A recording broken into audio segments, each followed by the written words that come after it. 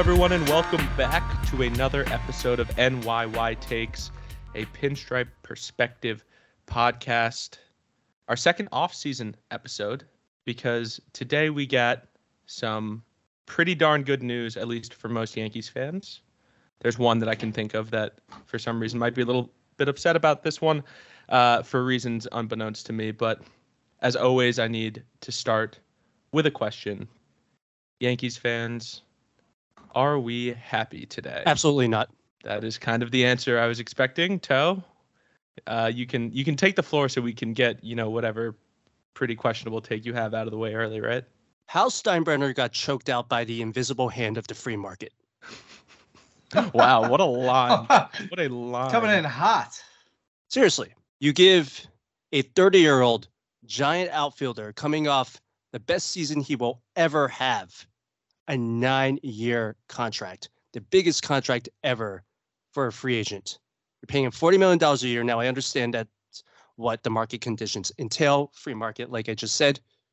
But Hal Steinbrenner basically got conned into giving out a very irresponsible contract that will have ramifications for almost the next decade. I think that this is going to affect the Yankees' ability to spend on pitching, other free agents, and other help that they're going to need to give an aging roster. So I feel like this is just going to become an albatross down the line that in 6 years, if there are no championships, one plural, we're going to look back on this as a mistake.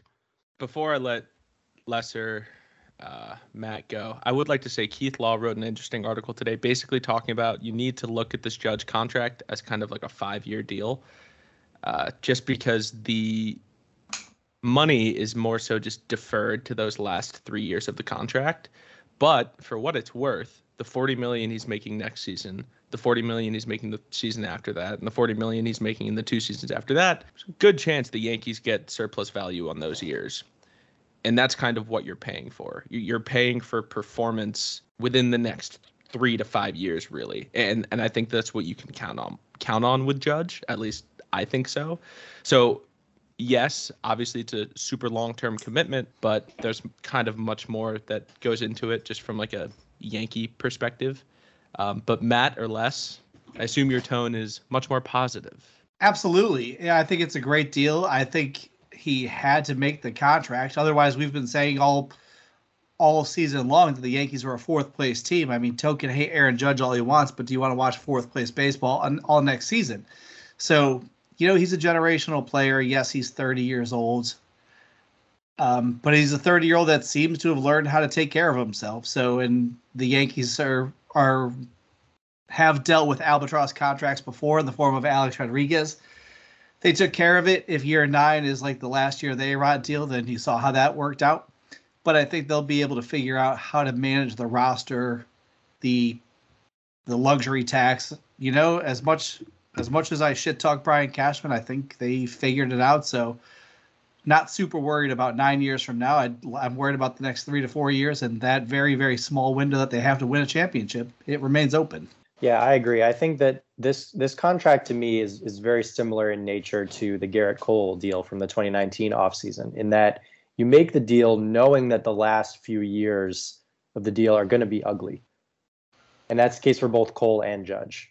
I'm not sure who it happens for sooner, but you're going to be absorbing some bad years. You're going to be paying a lot of money for a player who's not going to be worth very much at the end of the deal. But in the meantime, while your championship window is open, you're securing the services of your 2 most important players. And that has to be the priority right now with the window as open as it is. You need to prioritize putting a championship team on the field right now. And to me, yes, you can go out and try to replace Aaron Judge's production by doing other things on the market. But the most surefire way to put yourself in a position to be a contender in 2023 is simply to fork over the money for Judge. And I think there's a very good chance that the Judge is a $40 million a year player next year and the year after. When he's in his late 30s, maybe not. But for the moment, you're putting yourself in the best position to win games and to win a championship. And so to me, that's all we can ask from the front office and from Hal. I've had my complaints with Hal over the course of the last year, but in this situation, he did what needed to be done to win. So I have nothing but positive energy right now. Yeah, I feel similarly. And just aside from a baseball perspective, Aaron Judge and the Yankees go so hand in hand at this point, and it seems like a lot of this, at least the way it's being reported, is that Hal was quote unquote the one to get the deal done. And if I'm the owner of the New York Yankees and I have a guy that just broke the home run record, is probably the most popular player in baseball, definitely the most popular athlete in New York right now, who's a huge money draw, gets a ton of sponsorship deals, is the face of my franchise. Yes, maybe there are avenues you could have taken to get creative in certain ways if you don't bring back Aaron Judge. But I think if you own the team, you're looking at it beyond just games on the baseball field and more, what kind of brand am I trying to exemplify here? And I think Aaron Judge is that brand. And that's where we actually disagree more, because I'm not as concerned about the on-field ramifications of it. I understand how the market works these days. I am very concerned about the off-field ramifications of this deal. So I said this at our season wrap pod. Aaron Judge represents the bastardization of the New York Yankees brand. I still somewhat believe that. And there is a line in Ken Rosenthal's article about the deal that concerned me greatly, which is Aaron Judge is expected to become the team's captain as part of this contract agreement. The Yankees team captaincy is reserved for the most special of New York Yankees. In order to be the most special of New York Yankees, you will need to win multiple championships before even, being considered for that status. So why would they agree right in legal terms that he is the captain of the team before any of this? To me, that's very much diluting what the New York Yankees brand is. The Yankees brand represents winning. Aaron Judge has had 2 amazing regular seasons, 1 MVP, should be 2 MVPs, Rookie of the Year, but no rings. As a Yankees fan, that's unacceptable. I'm sorry. Can I offer you a rebuttal, Toe? Go ahead. By a man by the name of Thurman Munson, who in 1976 won AL Rookie of the Year and was named captain of the Yankees. Now, would you like to tell everyone what happened in both 1977 and 1978? The last 2 World Series titles for a long time. Toe. Exactly. Was Thurman? But it's not. It seems like you're making a precedent-based argument, and while that seems to be the case based on Jeter's captaincy, it's actually not something that's remained that consistent throughout the history of the Yankees. And I think Brian Hoke was talking closer to like 6 p.m. tonight about how it's not yet decided on if Judge is captain. That's a decision that comes down to the Steinbrenners and the Steinbrenners only.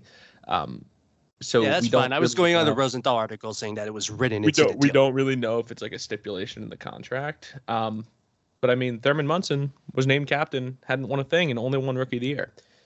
And then the Yankees went on to win back-to-back championships. Yeah, how about the second most recent captain of the Yankees before Jeter? It was Don Mattingly. My personal favorite. Yep. Don Mattingly never won a World Series. He hadn't even played in a postseason game when he was named captain in '91, and wouldn't go on to do so for another 4 years. But do you remember Don Mattingly as a Yankees captain? I mean, I wasn't alive back then, so I don't know. But like to me, he was more of. I remember Don Mattingly as probably the best player in baseball of the late '80s, not like as a Yankees legend. He was both the best player of the good chunk of the 1980s and, in fact, a Yankees legend. For a period, he did hold the single-season record for Grand Slams, as silly as that sounds, but being my favorite player, it's important to me. But yeah, he led the Yankees through some dark periods, and he actually set the stage for that recent dynasty that the Yankees had. Played baseball the right way, read when you don't know who's watching. As much as you like to bang on Aaron Judge for not having a ring, which I hope he gets, I don't see a problem with him getting named captain. I think it's only a matter of time once he gets back from Hawaii that press conference happens too. Okay, so maybe the captain point took it a little bit too far, but still, I do think that Aaron Judge is becoming the Yankees are becoming too much about Aaron Judge and not about the New York Yankees, go with the Judge's Chamber, the 99 jerseys. And granted, that's part of how to market the game to younger players, but still have to go back to what the Yankees represent, which is the team, the Yankees. It's not the Aaron Judge Yankees. It's the New York Yankees. And to me, until you really see someone that's very emblematic of what the brand means today, not what the brand meant in the 70s, not what the brand meant in the 80s, I still haven't seen it. I think there's fairness to that argument. Les, what were you going to say? No, I think he does bring up a pretty good point, but I think too, these are Aaron Judge's Yankees. They were Derek Jeter's Yankees. They were Don Mattingly's Yankees.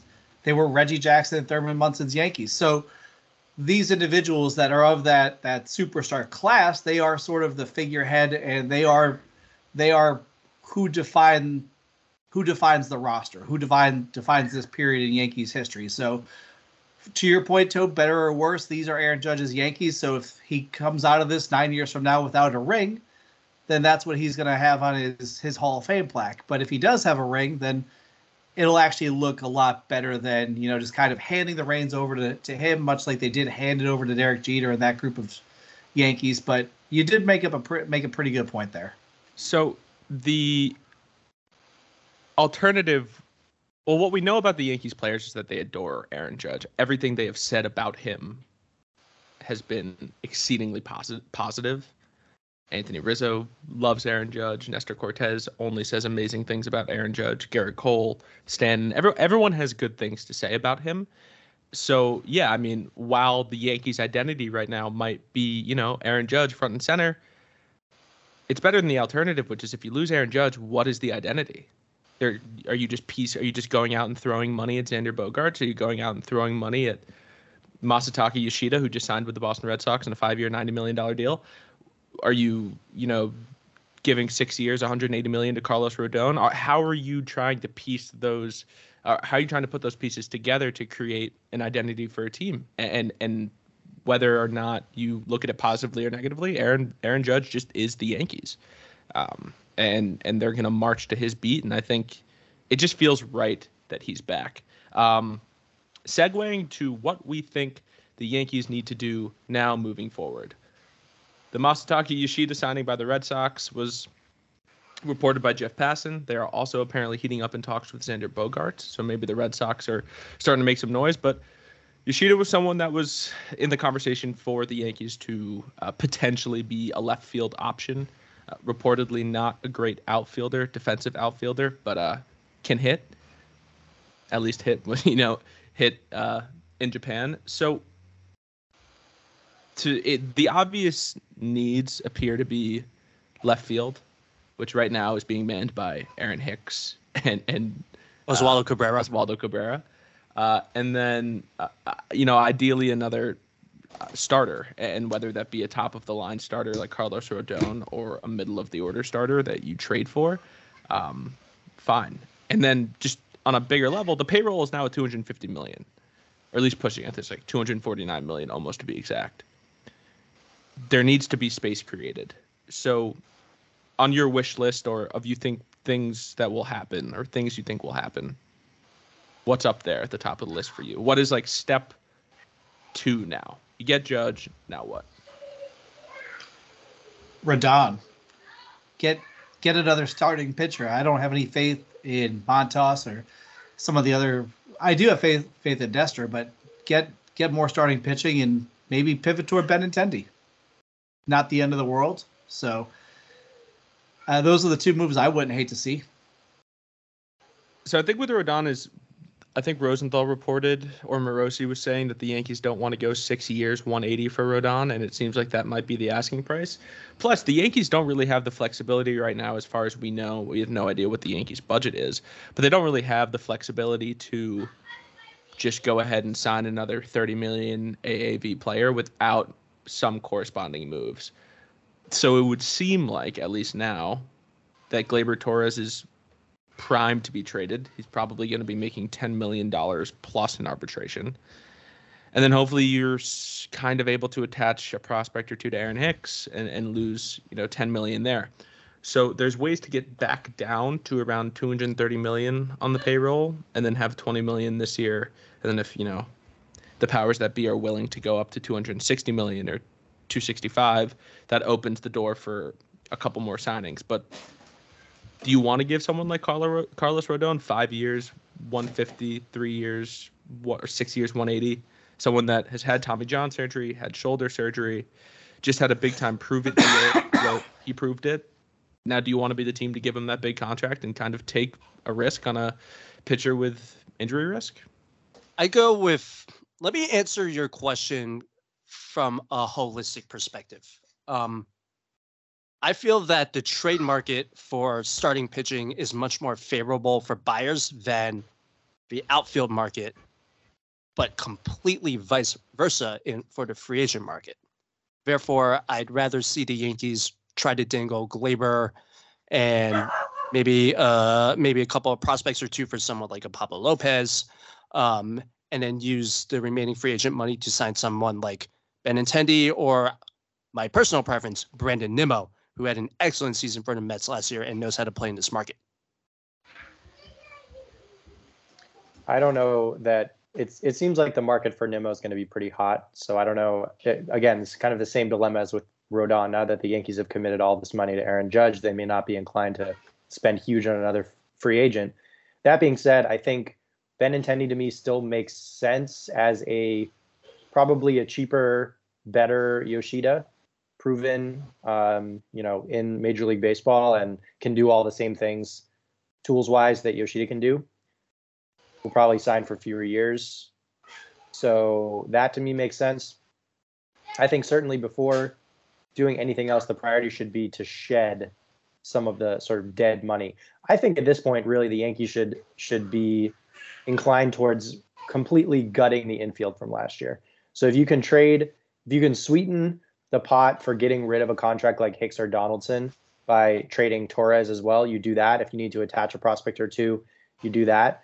And you set yourself up to go forward next year with a middle infield of your best prospects. You give Peraza and Volpe a shot at short and second in whatever format you want to do that. And then in third base, you could start with IKF there.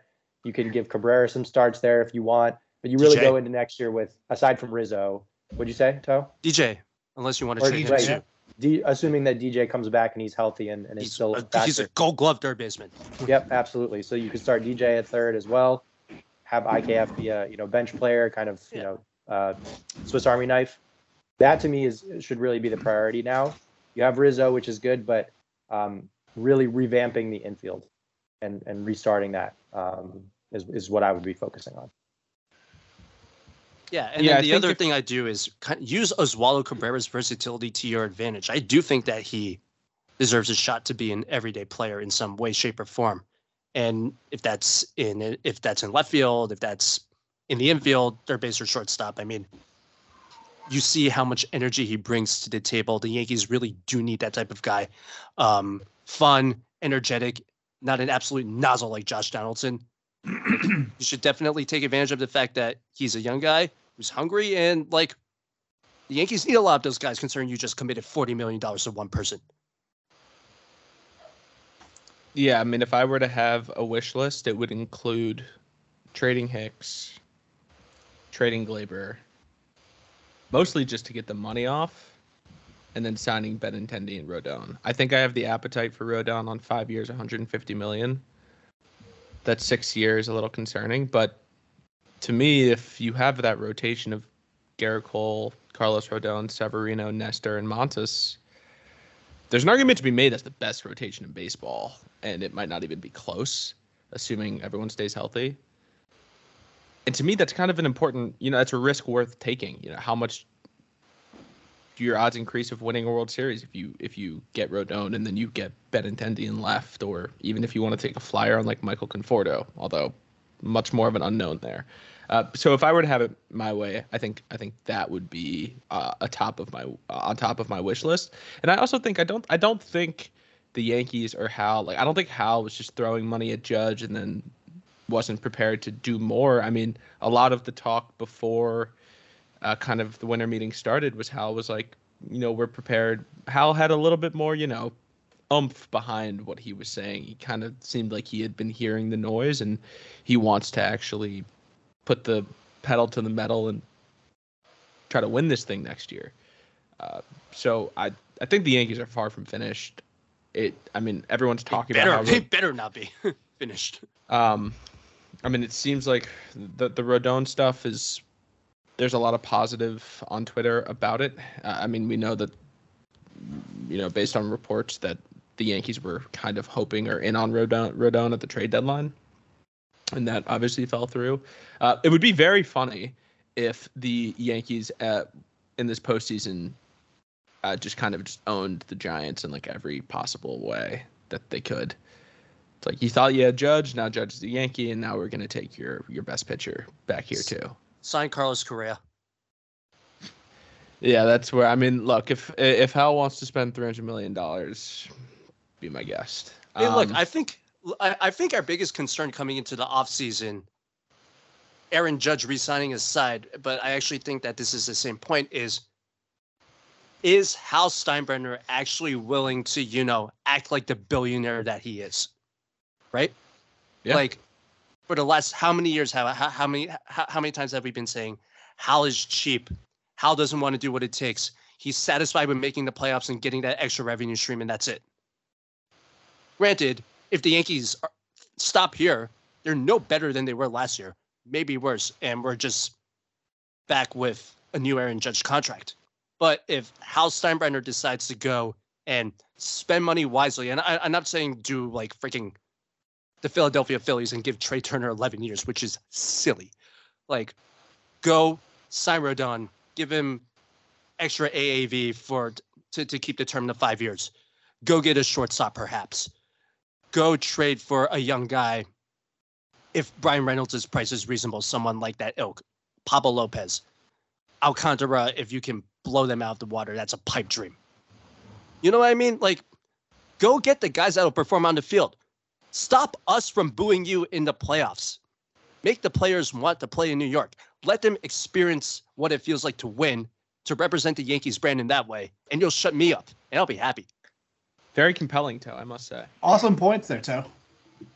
Here's a fun and totally ridiculous question. Would you guys rather that the Yankees run a $300 million payroll next year, or they figure out how to improve the experience of getting into the ballpark? If Hal can spend money on one of those two things, what would you rather they do? I will say the experience of getting into the ballpark did slowly improve as the year get on. It was not like, it was very incremental. They kind of figured out some different things. And then once the playoffs started, it became a mess again.